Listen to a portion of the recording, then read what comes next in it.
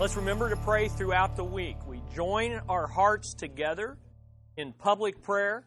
When anyone is praying, we want to join our hearts in that, but then pray throughout the week and remember the Schmitz. So, man, good to see you all here. Are we okay? Do we need to set up another table? That's a great question to ask there. And you know what? Jim, you look like an able-bodied man. Would you do that for us? And what a great problem to have. Amen? Hey, wonderful. I'll say to you, new lifers, like I did to the church last Sunday on New Year's Eve, first Sunday of the year, congratulate yourself. You have perfect attendance in the New Life class for this year. Now, wait a minute. You're supposed to be excited. You have perfect attendance in the New Life class, so congratulate one another. Okay? Yeah. Turn around, get a little fist bump and that thing. And let me encourage you to keep it up. All right. Turn your Bibles to Romans chapter 9. Your Bible ought to start, just like opening up to that page automatically. So turn your Bibles to Romans chapter 9. We're picking up where we left off. I know we picked up some new people. Some of you, this is your, I get a kick out of Jerry. We talked to him. He said that he taught on Ephesians for the end of the last 6 weeks of the year. And of course, Ephesians chapter 1 deals with election, predestination. He covered it in a whopping 5 minutes. So that maybe you're going to wish Jerry was teaching this class. He covered that in 5 minutes, but he did encourage the youth, you could come up here for the more in-depth. So you're definitely getting the in-depth. We're going to pick up where we left off. If you're new or you only saw the last couple lessons or you only heard the last couple lessons, then go to glenwoodconnection.org. Go to this series title. There's a real cool way you can flip through, just like on iTunes, all the preaching and teaching. So they're all mixed in together. You can find the messages on the series. I would encourage you to do that. The study notes are there. You can listen. You can study. You can study with a friend of yours or whatever, someone else in class. Work through this material. And so we're going to pick up where we left off from there. But before we do, I have a special treat for you. It's the first Sunday of our class for the year, and I've asked Kirk to do a song, and it's interesting. It's a song that's about election and the mystery of God's majestic mission of mercy. And this doctrine is meant to edify. Doctrine is meant to grow you, and doctrine is a basis for prayer and praise. And so this is going to be an example of that. And later on in this series, we may even pull out, there's tons and tons of hymns that exalt the glory of God that we're studying about in Romans 9. So Kirk, thanks for doing this, and worship with him as he sings. All right. God is mysterious.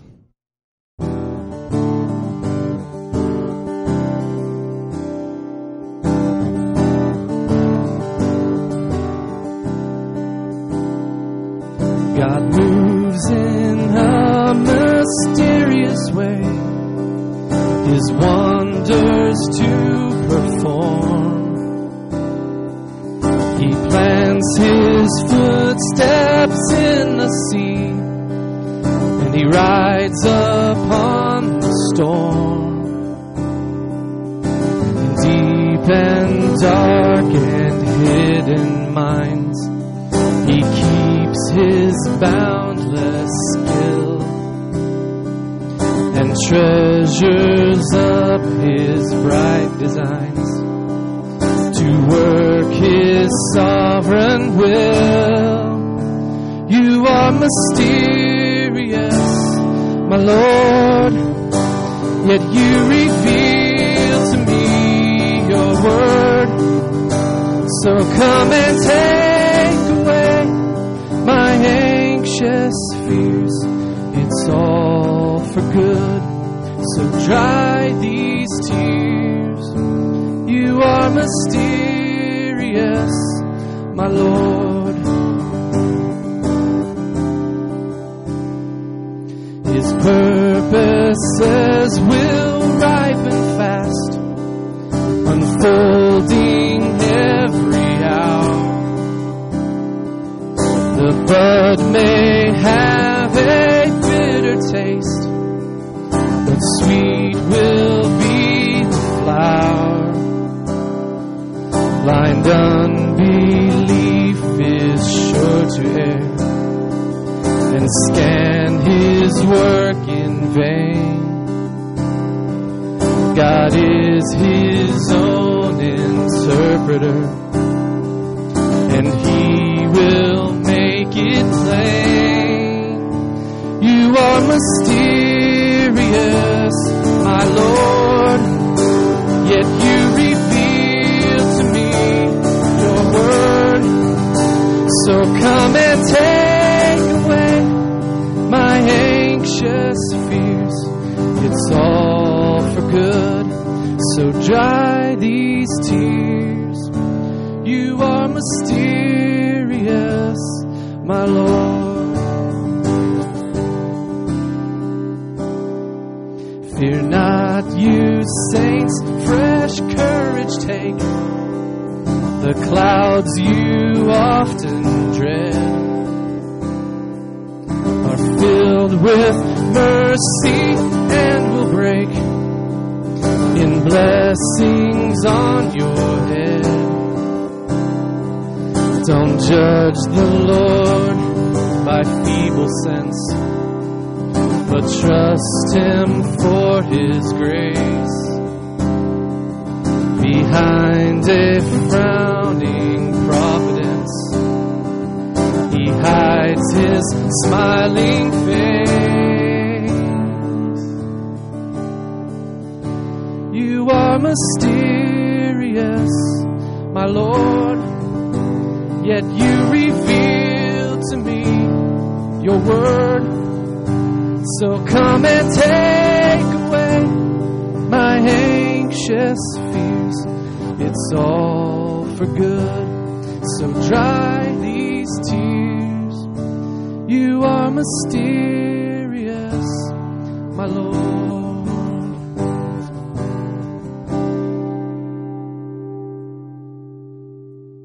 Father, we come and that You reveal Your word to us. Pray that You would open our hearts, that we would hupakuo, we would place ourselves under what we hear today. And in that, Lord, we would see You in a greater way and realize our need of You in a greater way here on the first New Life class of a new year. We pray these things in Jesus' name. Thank you, Kirk. Wasn't that good? Amen. Good stuff. Good stuff. We'll do that again next week, and we'll have the words for you, and you can follow along and learn that and see that a little better. Well, you have at the top of your notes a summary of the last 11 weeks. So, Jerry, there you go. You didn't need to be here. All you got to do is look at that chart, and there's Romans 9. We finished Romans 9 at the end of the year. And so, again, because some of you, this is your first time back, and some of you were just in the last ones, I want you to see an overview there a little bit. Romans, we're going to go through Romans 10 and 11 here at the first part of this year. And 9, 10, 11 answer one question, and it's there at the top of your chart. The crucial question is this: has God's Word, His saving promises to Israel, failed in light of the fact that so many Jews have rejected Christ and are doomed to eternal punishment? You'll never understand Romans 9 through 11 until you understand its connection with Romans 8. Romans 8 ends with all these glorious promises of God that we as believers in Christ are eternally secure. All things work together for good, as Kirk just sang about. Nothing can separate us from the love of God that is in Christ Jesus. Why? Because those whom He foreknew, He predestined, and those He predestined, He called, and those He called, He justified, and those He justified, He glorified. Wonderful promises. Except it should raise a question in our minds. God made these very same and very similar promises to His people, Israel, in the Old Testament. And yet when Christ came, the vast majority of Jews rejected Him and still reject Him to this day. Well, if God made these grand and glorious promises to Israel, what should we as Christians think if He's making the same promise? Because here, I thought about this, and it came to me this way. If Israel's sin and unbelief was great enough to set aside God's promises to them, what makes you and I think that our sin and our unbelief is any less. In other words, if their sin and unbelief set aside God's promises, then so can mine, and all of a sudden I'm not eternally secure. Well, Romans 9 through 11 is going to answer that question, and as you see in the chart, he does begin to answer it. It's unfolded. And we want to begin, the chart just gives you the answer. The answer is going to be in all 3 chapters. This chart just gives us the answers as we have seen it in chapter 9. And you see on the left hand of your chart, there's 4 questions that are either outright asked or implied. Then you have the answer as summarized there in the middle. And then on the right, I have the objections that are being raised to Paul's answers. And so you see the first question is, has God's word failed? Did it fail? Is that why Israel is in unbelief? Notice the answer, no. God's promise of salvation is rooted in God's sovereign, unconditional choice. God's salvation is not ultimately based on our choices, but on God's choices. Therefore, Israel can choose to reject Christ, and that does not hinder God's promises. It does not hinder God's purposes. So the objection there is, has somehow God's word failed? And Paul says, no, the failure is not God's because salvation is rooted in unconditional election. But the moment you say that salvation is based on God's choice, ultimately, more than my choice, the issue of fairness is raised. That's not fair. And so the question becomes, is God unfair in choosing unconditionally? Choosing not on the basis of our choice of Him, but choosing on the basis of His own character, His own nature, His own graciousness. The summarized answer is this: no, unconditional election reflects the perfection of God's character in all its fullness. In other words, God is just to not save everyone, and God is awesomely merciful to save any, especially me. All right? But that raises the question of, or the objection of fatalism. Well, if no one resists God's will, and if God is so sovereign that ultimately what He wants to accomplish is accomplished, regardless of me and my choices, then what right does He have to hold us accountable for our choices? Fair enough? Fair enough. Paul answers, no, that question's not fair. Here's what he says. Is God unreasonable to hold us accountable for our choices if no one resists His will? No. Who are we to question God's sovereign right to accomplish His own purposes as our Creator and Redeemer? He says, no. God is God. We are not. He's wiser. He's greater. He is capable of doing whatever He wishes as long as it's consistent with His character without consulting us. But then he goes on and says this: unconditional election reveals the riches of God's glorious mercy against the backdrop of His long-suffering wrath. And that's the heart of Romans 9. That's the heart of Romans 9. And here's how I have summarized that and made sense of that in my own life, and it's this. God is just to condemn the deserving. God is just to condemn the deserving. And God is unbelievably merciful to save the undeserving. And that's really what the heart of Romans 9 is. God is just to choose to condemn those who are sinners to everlasting eternal hell in light of His glorious eternal character.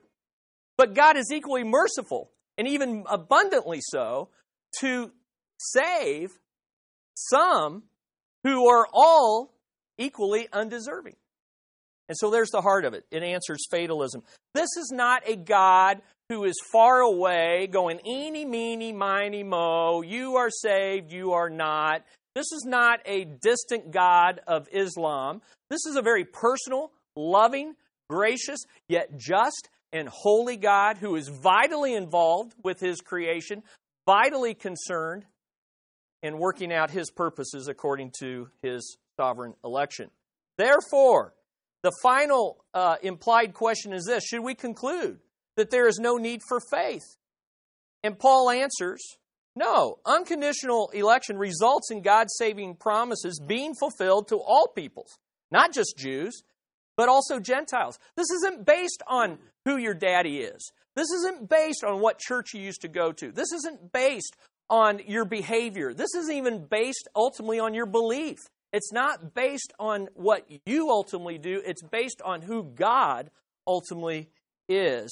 And notice, unconditional election results in His promises, saving promises being fulfilled by grace through faith in Christ without eliminating human responsibility.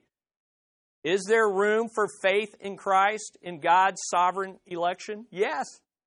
How do you work those together? Mystery. Didn't Kirk just say, God, you are mysterious, and yet you reveal your word to us. And that's what He's done in Romans 9. So there you go, Romans 9. You got it. Now, remember, the question is being answered from a God-centered perspective and not a man-centered one. Here's another sentence that, for me, helps me to understand the biblical revelation. You know, if you don't like this, you want to word it differently, you're free to do this. This isn't Scripture. This is my understanding of my study of not only Romans 9, but the Scriptures. Notice what it says. God's sovereignty and human responsibility are not equals. If you got in an arm wrestling match with God, it is not going to be a standoff. And so today we're going to talk about balance. The balance between God's sovereignty and the balance between human responsibility. And when we talk about balance, it's not an equal balance. You know, if there's an arm wrestling contest between God and us, He will quickly win. So these two things are not equal. But notice the rest of the sentence. Because the Bible clearly exalts God's sovereignty over human responsibility. Listen, you don't want your choices to be equal to God's power. This would not be good. This would not be good. Romans 8:28, for all things work together for good for those who love God and are called. The only reason that works is because God's sovereignty is greater than human responsibility. But notice what else it says. If you leave off the last part, you'll miss it. But God does so. But God does so in a way that does not eliminate human responsibility. It's a mystery. It's a mystery. But there you go. Now, we've been walking a tightrope in teaching this. We've been walking a tightrope. So I wanted to give you this image of what we have been doing here in teaching this doctrine between human sovereignty, or divine sovereignty and human responsibility. So let's take a look. Why did you do this? There is no why. I dream of conquering beautiful stages. It was not a dream anymore. It was tangible. The whole plan was in the making. We want to succeed. We don't want to fail. It was a very ambitious pursuit. It just sounded like a really fun adventure. The basic plan was very simple. I knew there was going to be a team in each tower. We had ID cards. Fear was in the air. I assumed that we were all going to be arrested. Everybody was going to die. If I die, what a beautiful death. And I know my fate has been written now. This is probably the end of my life. Now I'm going to perform. I saw this thing falling down, and I said to myself, he might be dead. The awe of the event, it was magical, profound. Everybody was spellbound in the watching of it.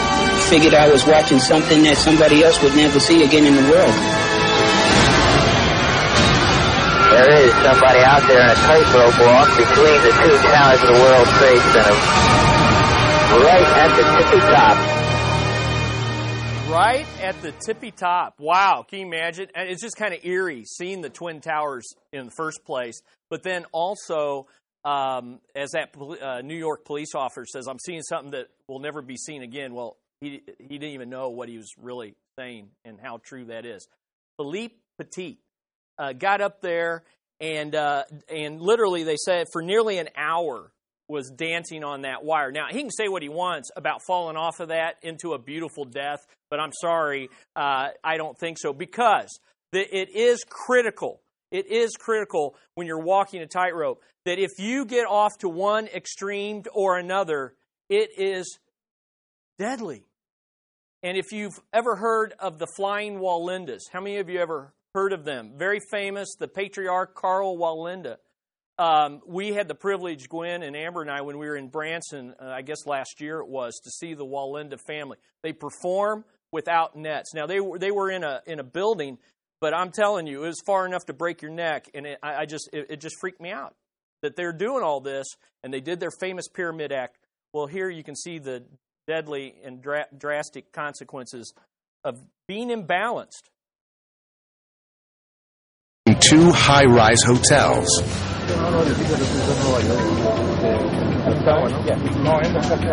Carl is 10 stories up, and as usual, he's working without a net.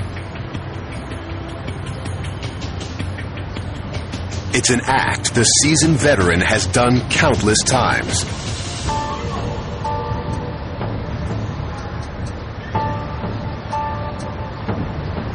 Almost halfway across, the wire starts to sway.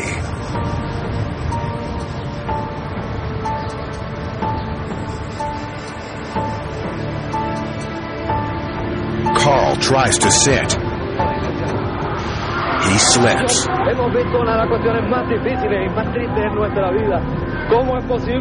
fall kills him. All right, I know that's pretty brutal, but it's real. And that's what happens when you do tightrope walking and you lose your balance. Now, why do I want that image in your mind? Because we've been going through a chapter in Romans 9 that is, in essence, like walking a tightrope. The Word of God is the tightrope. And if we go to one extreme and overemphasize man's responsibility, it will be just as tragic for us as it was for Karl Wallenda, who at 73 plunged to his death. At the same time, as we walk this tightrope of God's text there in Romans 9, if we go to the other extreme, did you notice? I wanted you to see that picture. Because you see that counterbalance? I mean, whoa, boy, if he's going this way, he's got to do the counterbalance. And it's just this back and forth. Because if we overemphasize God's sovereignty, yes, that can be done, then we will equally fall to an equally tragic death. Now, look at your notes. I have felt like we have been walking on a tightrope as we've moved through Romans 9. Hopefully, none of you have fallen off into either extreme. Hopefully, we have kept a biblical balance as we've moved through this chapter. But that begs the question, what is the biblical balance? Okay? Some would say that what I have taught you from Romans 9 is imbalanced. I've emphasized too much of God's sovereignty. Others would say that I've been too imbalanced the other way. I promise you, you could find people saying both. You didn't emphasize sovereignty enough. You emphasized sovereignty too much. And that's the pressure of teaching something like this. That's okay, because I believe in a sovereign word, a perfect word of God, inspired scriptures. And I don't have to answer to anyone else except the tightrope of God's word and say to God, I have walked to the best of my ability, and I've kept my balance. So someone said this, a hyper-Calvinist, and a hyper-Calvinist is someone that holds an extreme view of God's sovereignty. A hyper-Calvinist is someone who does not believe like you do. And see, I like that. That's really the way we are. You know what? You're extreme. Why? Because you're not believing like I believe. And I look at you and I say, well, you're extreme because you don't believe like I believe. Well, how do you settle that argument? The way you settle is you get the Word of God. And you compare your views and your thinking to the Word of God. So before we leave Romans 9 and we dive into Romans 10, I'd like to take one more look back at Romans 9 and try to help us see the biblical balance in this chapter so that we maintain the mystery. Because here's the thing, if you go to one extreme and overemphasize human responsibility, there's no mystery anymore. It's all based on human responsibility. And yet if you go to the other extreme and overemphasize God's sovereignty, there's still no mystery. It's all Him. So in some ways, this lesson is probably more for me than it is for you. In the sense that I've had to struggle through this, and before I leave this, I want to get on paper and I want to communicate to you what I'm leaving with from this chapter. And I say, as I said before, this is where I am now in my understanding. I'm open to learning. I'm open to correction. I know there's room for growth in my understanding of Romans 9. If I were to say otherwise, that would be rather arrogant and foolish in light of the mystery of God's greatness. So, it's important, if we lose our balance and fall off this tightrope, either way, we lose the mystery of God's sovereignty and human responsibility. And there will be a spiritual, theological death that's just as tragic as that which you witnessed. Now, how do we maintain it? How do we maintain the balance of the mystery in Romans 9? I know it's obvious, but here's the answer. Stay balanced. Stay balanced to maintain the mystery of Romans 9. You've got to stay balanced. And you say, and that's easier said than done. Okay, did you watch these guys on the... Now, granted, the dude, petite, doing the world... he's looking like he's walking in the park. I don't get it. I'm more like Walinda going through Romans 9 and trying to stay balanced. 1 minute you're like, whoa! And then 1 minute, oh, I'm over here. Now, how do you stay balanced? Notice what it says. On either side of the tightrope walker, don't overemphasize human responsibility in Romans 9 to the extent that you eliminate divine sovereignty in the chapter. And yet don't overemphasize divine sovereignty to the extent that we eliminate human responsibility. I've read, in the course of studying for this lesson, I've read men who did both, okay? And I could drag all those guys out. I could talk that through. I'm trying to avoid doing that, okay? Because I think it's important, but that's not what we're doing here. We're trying to just look at expositing Romans 9. Now, what I have for you are 3 suggestions of how to maintain your balance in Romans 9. We'll look at 2 of those. Or at least 1 in part of 2, and then we'll finish out next week on the 3rd one. So let's dive in. How do you stay balanced? Here's the first thing. Number 1, allow Paul to focus on what the Holy Spirit led him to write. Allow Paul to focus on what the Holy Spirit led him to write. And the basis for that is found in the 2 classic scriptures that tell us that the Word of God is God's Word, not man's. Amen? I know this is kind of obvious, but I think this is where we've got to get our hearts orientated. The first thing you do when you get out on that tightrope is, first of all, you establish the tightrope. The reason what happened was yes, there was wind, but the guide wires were not secure. That which he was walking on was shaky and unstable. Listen, if you're going to come to Romans 9 and think the Bible is shaky and unstable, you're going to fall off to an extreme. So the first thing to establish is God's Word is inspired, and it says what He says, and I know if you don't know what hupakuo is, go see the series, glenwoodconnection.org, hupakuo. We need to place ourselves under what we hear in the Word of God. If you're not ready to do that, you're going to struggle with Romans 9. You're going to struggle with God's sovereignty if you're not ready to submit to it. And so let's look at 2 Peter 1, 20 through 21. 2 Peter 1, 20 through 21 says this. Knowing this, first of all, I like this. First of all, this is a priority, that no prophecy of Scripture comes from someone's own interpretation. So what that applies to Romans 9 is, this isn't Paul's thinking, this is God's thinking. All right? Notice what it says. For no prophecy was ever produced by the will of man. But, now see right there, that's sovereignty. You would think man has no part in it. But then notice the next part. But men spoke. But men spoke from God as they were carried along by the Holy Spirit. So they had a part in it. Their personality is there. Paul's not Peter. Peter's not Paul. And they're both not John. And yet what they wrote was written according to the will of God.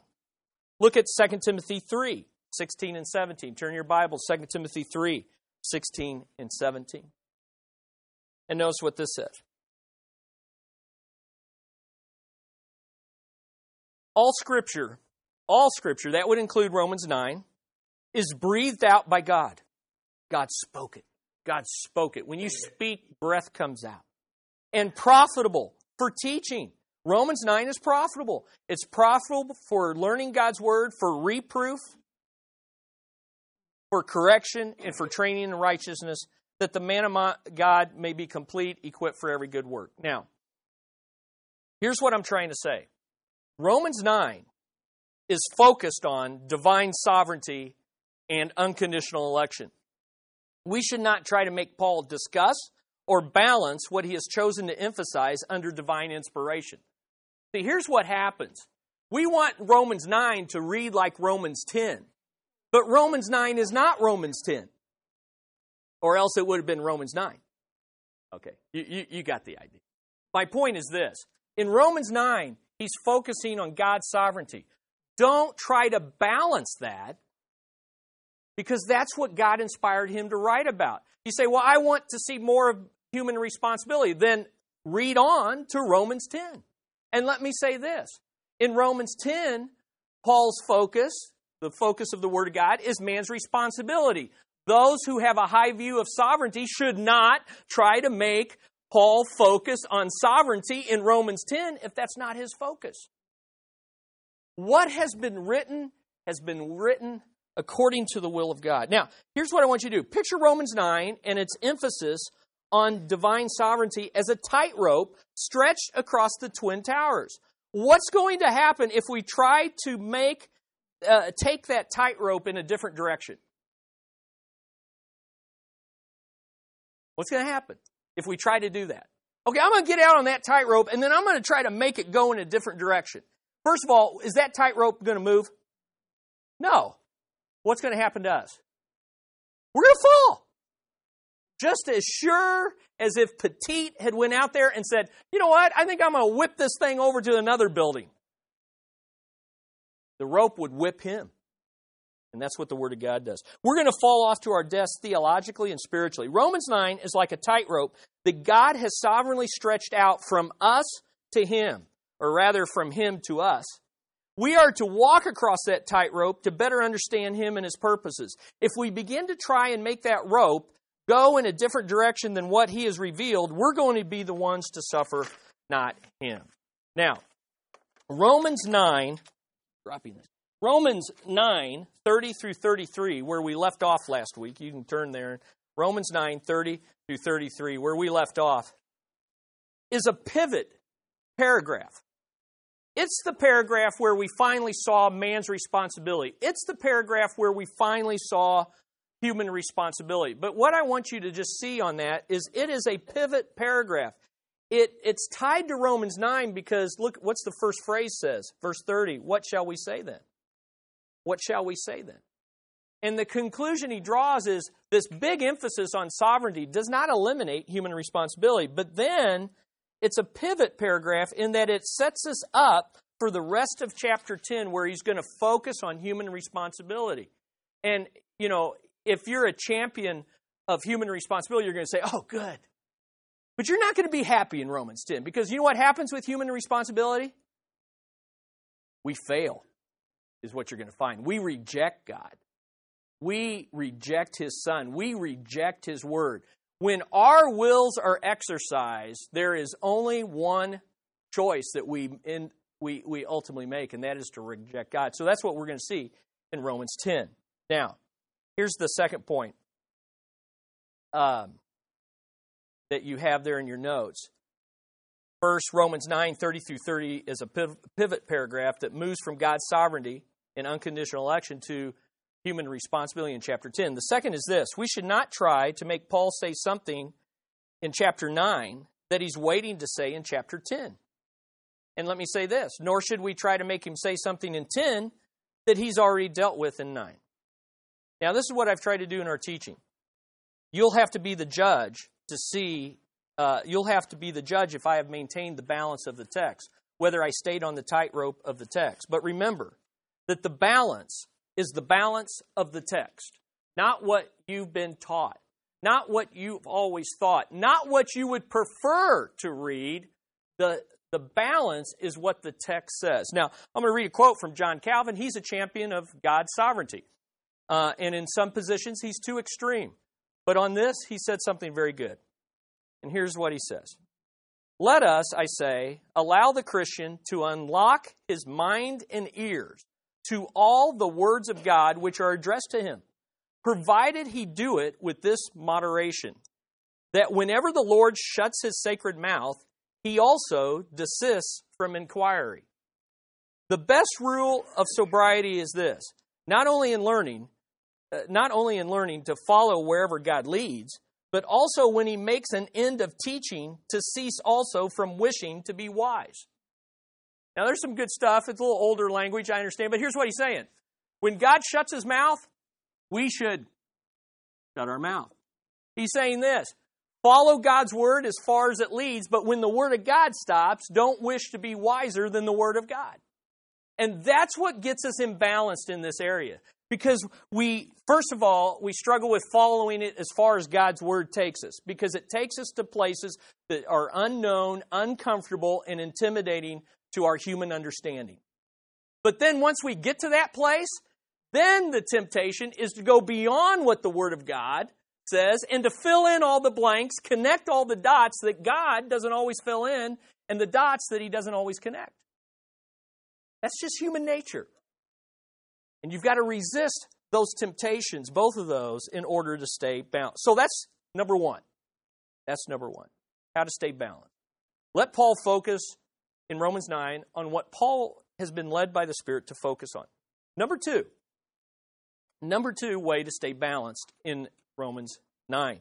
Do not eliminate divine sovereignty in the unconditional election of individuals to salvation from chapter 9. Do not eliminate it. Now let me show you. There's 3 words in that principle that I want you to circle. Circle unconditional. Unconditional. Versus conditional.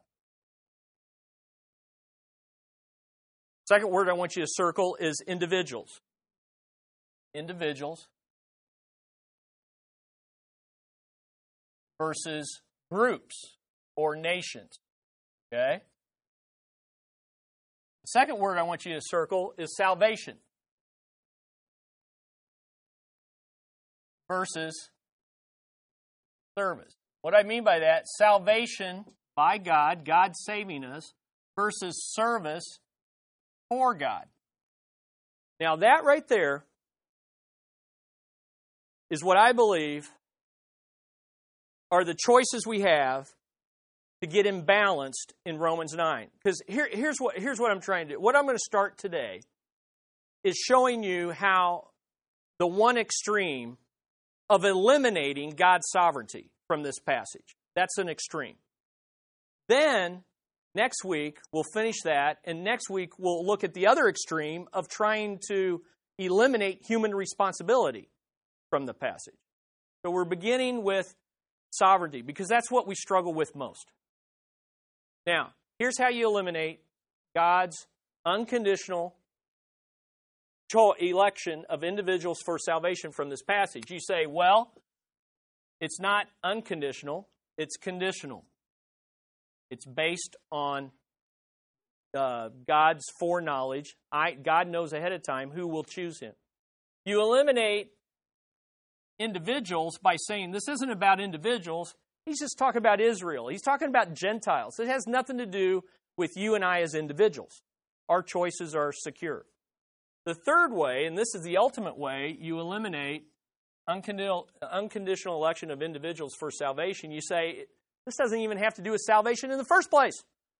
It totally has to do with choosing particular groups or individuals for serving God in special ways in salvation history. And what I'm going to show you is, first of all, if you take these 3 conclusions then you can read Romans 9 quite easily and say, hey, it has nothing to do with my salvation. It has nothing to do with my individual choices. And it has nothing, and it's ultimately not saying, it's ultimately not eliminating my choice of Christ in the long run. Okay? Now, what we're going to do is we're going to go through that and show you that you can't say Romans 9 is conditional if you're going to stay on the tightrope of the text. You can't say that it's only about groups and nations. And you can't say that it's only about service to God. All right? Does that help? Are you totally lost now? Are you halfway there? All right? Hang in there. Hang in there. Let's take a look at it. 3 ways people attempt to do this. First of all, number 1, they attempt to see only corporate election. They attempt to see only corporate election in the passage and not the sovereign choice of individuals. And here's what they claim, and I have it in your notes. They claim Paul's only concern is with groups of people in the chapter and not individuals. Now, we said earlier in this series, why would people want to do this? Why would people, here's the one that we're focusing on. Why would people want to make this about groups and not individuals? Why would they want to say God is sovereignly choosing groups of people rather than He's sovereignly choosing individuals? Do what? It eliminates accountability. Okay, that could be one reason. And again, I don't know what people's motives, but these are just, these are reasons. What else? Yeah. Yes. Yeah, on all of these, both, not so much this one, conditional, but both of these are in, and both of these are in. But the priority is these. But why would you want to pit, if let's say God's choosing groups of people, whether it's for service or salvation, why would you feel more comfortable with groups rather than individuals? Do what? It's not as personal. Yeah, what it does is, there's still room for me to make my choices. Okay? Because basically what they end up saying is this. God chose anyone who believes in Christ. I'm choosing a group of people to believe in Christ. And anybody that believes in Christ is in that group. So what would get you in that group? Your choice to believe in Christ. But if God is saying in Romans 9, I choose those who will believe me, then whose ultimate choice is determining that? It's going to be God's.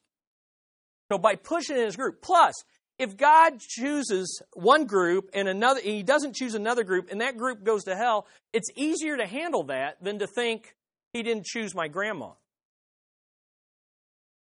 He didn't choose my dad. He didn't choose that person I so respect and admire for their moral way of living. It's easier to handle, okay, the Canaanites didn't make it in. I don't know any Canaanites. Those people off in some other country, they didn't make the Jews. I don't know a lot of Jewish people. That's one reason why they do it. And so what they say is He's only dealing with the nation of Israel as a nation, not with individual Jews. He's only dealing with the entire group of Gentiles, not individual Gentiles. Here's how one guy put it. This view is put this way. God predestines the plan, not the man. God predestines the plan, not the man. He predestined that all who believe will be saved, but He doesn't pick who will believe. He predestines the plan, not the man. I would put forth to you that we have seen in Romans 9, He predestines both the man and the plan. All right? So now we need to prove that. Let's look. The text will not let us eliminate God's choice of individuals from this passage. Let me give you 3 reasons, and that's all we'll have room for today. Number 1, Paul repeatedly refers to individuals by name. I'm just telling you. Abraham, Sarah, Isaac, Ishmael by implication. He's never stated, but he's referred to. Rebekah, Jacob, Esau, Moses, Pharaoh. But here's the kicker. Look at verse 24. Even us. Even us. Now, if you were sitting in the Church of Rome and he said, even us, what would you immediately think? That includes me. I'm an individual. So no matter how much he chose the church, who would believe in the church, I'm part of the us, and I hope you here this morning are part of the us, even us. And notice what he says in verse 24. Even us, whom he has called, not from the Jews only, but also from the Gentiles. There's your two groups, but who is he calling out of those groups? Tell me the answer. He's calling individuals. He's calling individuals. So, Paul repeatedly refers to individuals by name. In fact, you say, well, yeah, but when he says even us, he's addressing the church. Well, go to Romans 16. In Romans 16, Paul individually addresses individuals in the church. And I want you to look at one individual in particular. Look at Romans 16, verse 13. Romans 16, verse 13. All I'm trying to say is even though he's written to the whole church, he still addresses them as individuals, and particularly a man by the name of Rufus. And as he goes through each individual and he greets various individuals that he chooses to identify, he has little affirming words about them. And notice what he says about Rufus. Rufus, chosen or elect in the Lord. So, okay, you can talk about the church as a group all you want, but the groups are made up of what? Individuals, and he chooses individuals. He chose Rufus, and he has chosen all who are going to believe. Number two, Paul uses singular words and not plural ones at key times in his argument. He uses singular words, not plural ones, in his argument. If Paul was just talking about choosing groups of people, the nation of Israel, Gentiles, the church, he would be using plurals in a way that refer to these groups. But notice what he does in 9:15.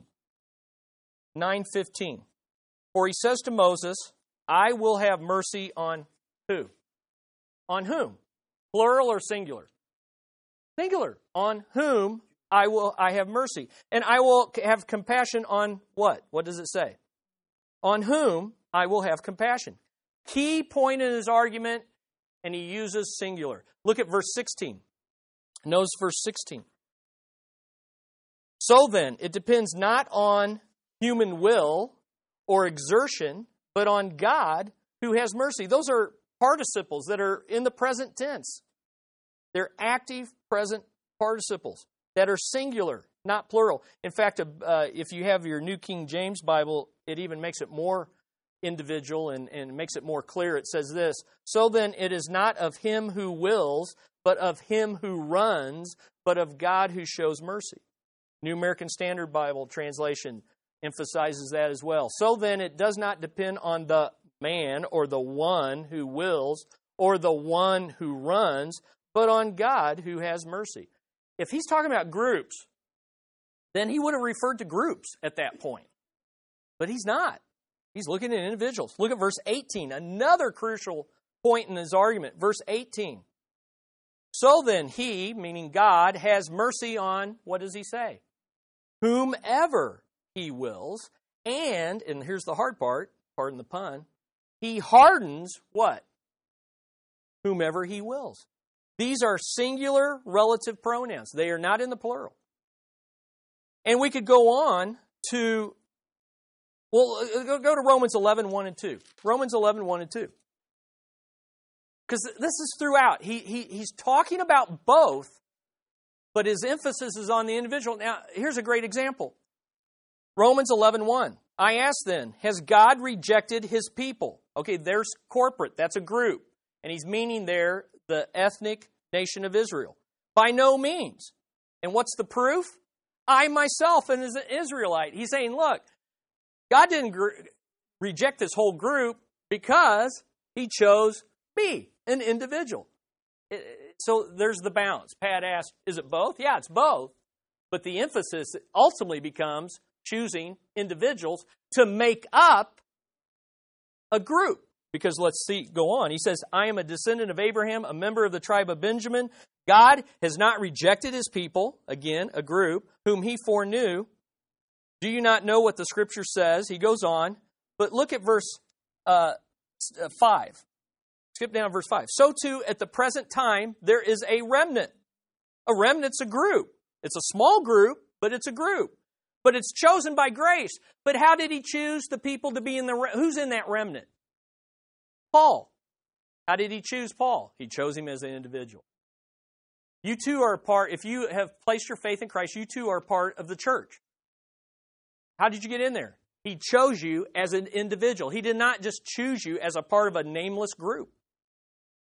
And of course, Jerry just taught Ephesians chapter 1, where he says he predestined us in love. He knows us by name. All right, number 3. While the unconditional choice of the nation of Israel is addressed in these chapters, and I have various verses there that focus on the group, Paul does not address groups of people without also, and those are the key words, without also considering them as individuals. As individuals. Now, let me end with this. You have there in your notes 3 key passages. Notice the balance between both corporate and individual election in these key passages. The first one is at the very beginning of Romans 9, and this is important. Look at Romans 9, 1 through 4. Romans 9, 1 through 4. Here's a key passage, kicks off the whole thing. Is he talking about groups or he's talking about individuals? Let's take a look. I'm speaking the truth in Christ. I am not lying. My conscience bears witness in the Holy Spirit that I have great sorrow and unceasing anguish in my heart, for I could wish that I myself were accursed and cut off from Christ for the sake of my brothers. Here's an individual saying that he wishes, if it could be possible, and he knows it's not, he wishes he could go to hell to save those of his brothers who are condemned to hell. We're not talking about a group. We're talking about a bunch of individuals. And yet, he can move right into verse 4 where he says, my kinsmen according to the flesh, they are Israelites. That's a group. So you see that balance. Okay, move on. 9:24 through 25. 9:24 through 25. We've already kind of addressed this.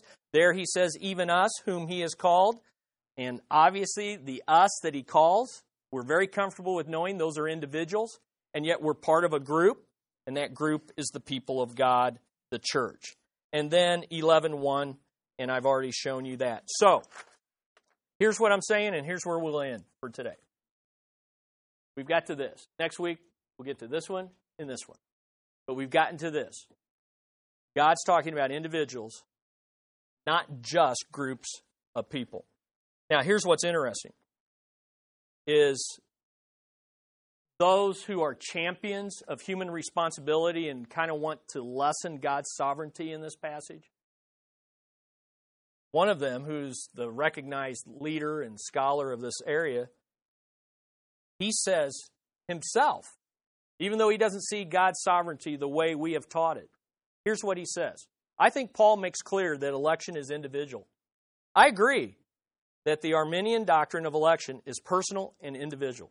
This view is more consistent with the overall theology of classical Arminianism, which are people that champion human responsibility, and with the biblical teaching himself. He says this, in fact, the reality of an elect group presupposes individual election. That is, individual or personal election is primary and corporate election is secondary. Here's what I'm trying to say. One of the ways that we avoid the difficult doctrine of unconditional election of individuals to salvation is say it's not talking about individuals, it's talking about group. I've shown you 3 reasons why I see from the text it's about individuals and groups. Priority on individuals. And then I just read you a quote from a leading champion of human free will and human responsibility who agrees that individual is the focus of the text. All right? So, how do you not go to an extreme and eliminate God's sovereignty from this passage? You recognize God's sovereign over us as individuals, not just groups. So that's all we have time for this morning. We'll leave you off there. You say, man, my head hurts and my heart isn't bursting yet. I'm not at the worship area yet. That's all right. Hang with it. We'll get through this. And you know what? You might say, you know what, Chris? Why go into this detail on it? I don't have a hang up with it. I just accept what I've heard from God's Word, what you've taught. I've seen it. I see it in God's Word, and I'm fine with it. Well, that's wonderful. But there's a lot of people that it isn't that easy, and I'm trying to help them see from God's Word where they can stay on the tightrope and not go to one extreme. Let's pray. Father, we thank you. These are hard things. There are hard things in your Word. You say that. Peter acknowledges that Paul taught hard things. But hard doesn't mean impossible. And so, Lord, let us exercise our brains. Let us exercise our minds. Give us divine understanding. And, Lord, we just don't want to be extreme in either way. We want to stay on the tightrope of the text. So I pray that we would leave here this morning acknowledging and comforted by the fact that God is sovereign over us as individuals. He knows us as individuals. He saves us as individuals. He chooses and calls us as individuals. God, you know my name. You know the number of hairs on my head. And as I lose them, you are aware that they drop into the sink and go into the sewers. You are that intimate and aware of who I am. That's humbling, and it's somewhat fearful, for I know what I am, and I don't even know the worst of it. But you do, and you love me anyway, and you love each of your people that way. So we acknowledge your greatness today. In Jesus' name.